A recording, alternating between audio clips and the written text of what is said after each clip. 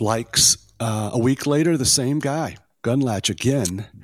Okay. People liked this. I believed everybody was intellectually objective and honest. I didn't understand why I couldn't convince people of almost mathematically analytical arguments regarding markets. After years, I realized people want to be told what to do, told what to think. And it just made me think of CTAs, we have these arguments, we have this math, we have these performance and track records, and no one wants to listen and believe in what we do. And it sounds frustrating. And then we're prone to say, well, we're not doing a good job of making this argument. No, we're doing a fine job. It's just that people can only handle what they can handle and believe what they can believe, and they're going to be heavily influenced by recent performance.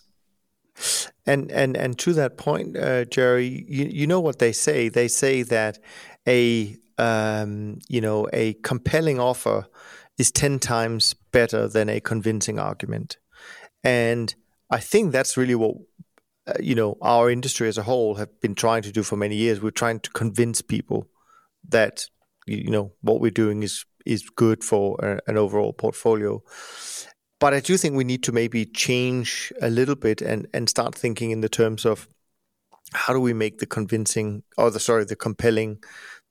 offer instead? How do we phrase that? How do we talk about it? Now, of course, I've heard you often say, well, what do you don't like about trend following? Don't you like the diversification? Don't you like the discipline, the risk management? I mean, of course, people would say, yeah, no, I do like that. That does sound well. But it is, you're absolutely right. I mean, trying to convince people of something that they maybe not really are ready to believe is, that's a hard thing to do.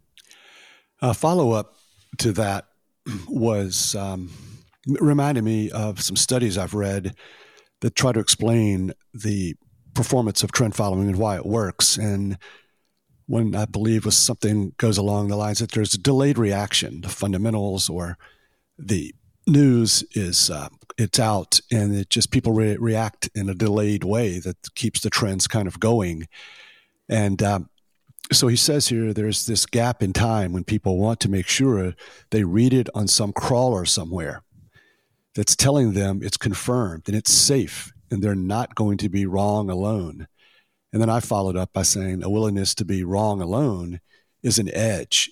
And I think that has something to do with it as well, is that being wrong by investing in a lot of CTAs, boy, you're going to be alone. And that's not going to feel nearly as good as, well, all my buddies and I, we lost a lot of money last week in the stock market. And so that's just more comforting. And it's the whole idea of striking out and being willing to be alone and wrong in the short term is an edge that CTAs have, and anyone who trades systematically. Yeah. Mohamed El-Erian gave a talk last year earlier this year, I think it was, at Context, and I've heard this quoted before, but he was talking about this thing about being, conventionally wrong is where people want to be rather than being unconventionally right, and it's that you're absolutely spot on. I mean, that is just something people are rarely willing to entertain, for sure.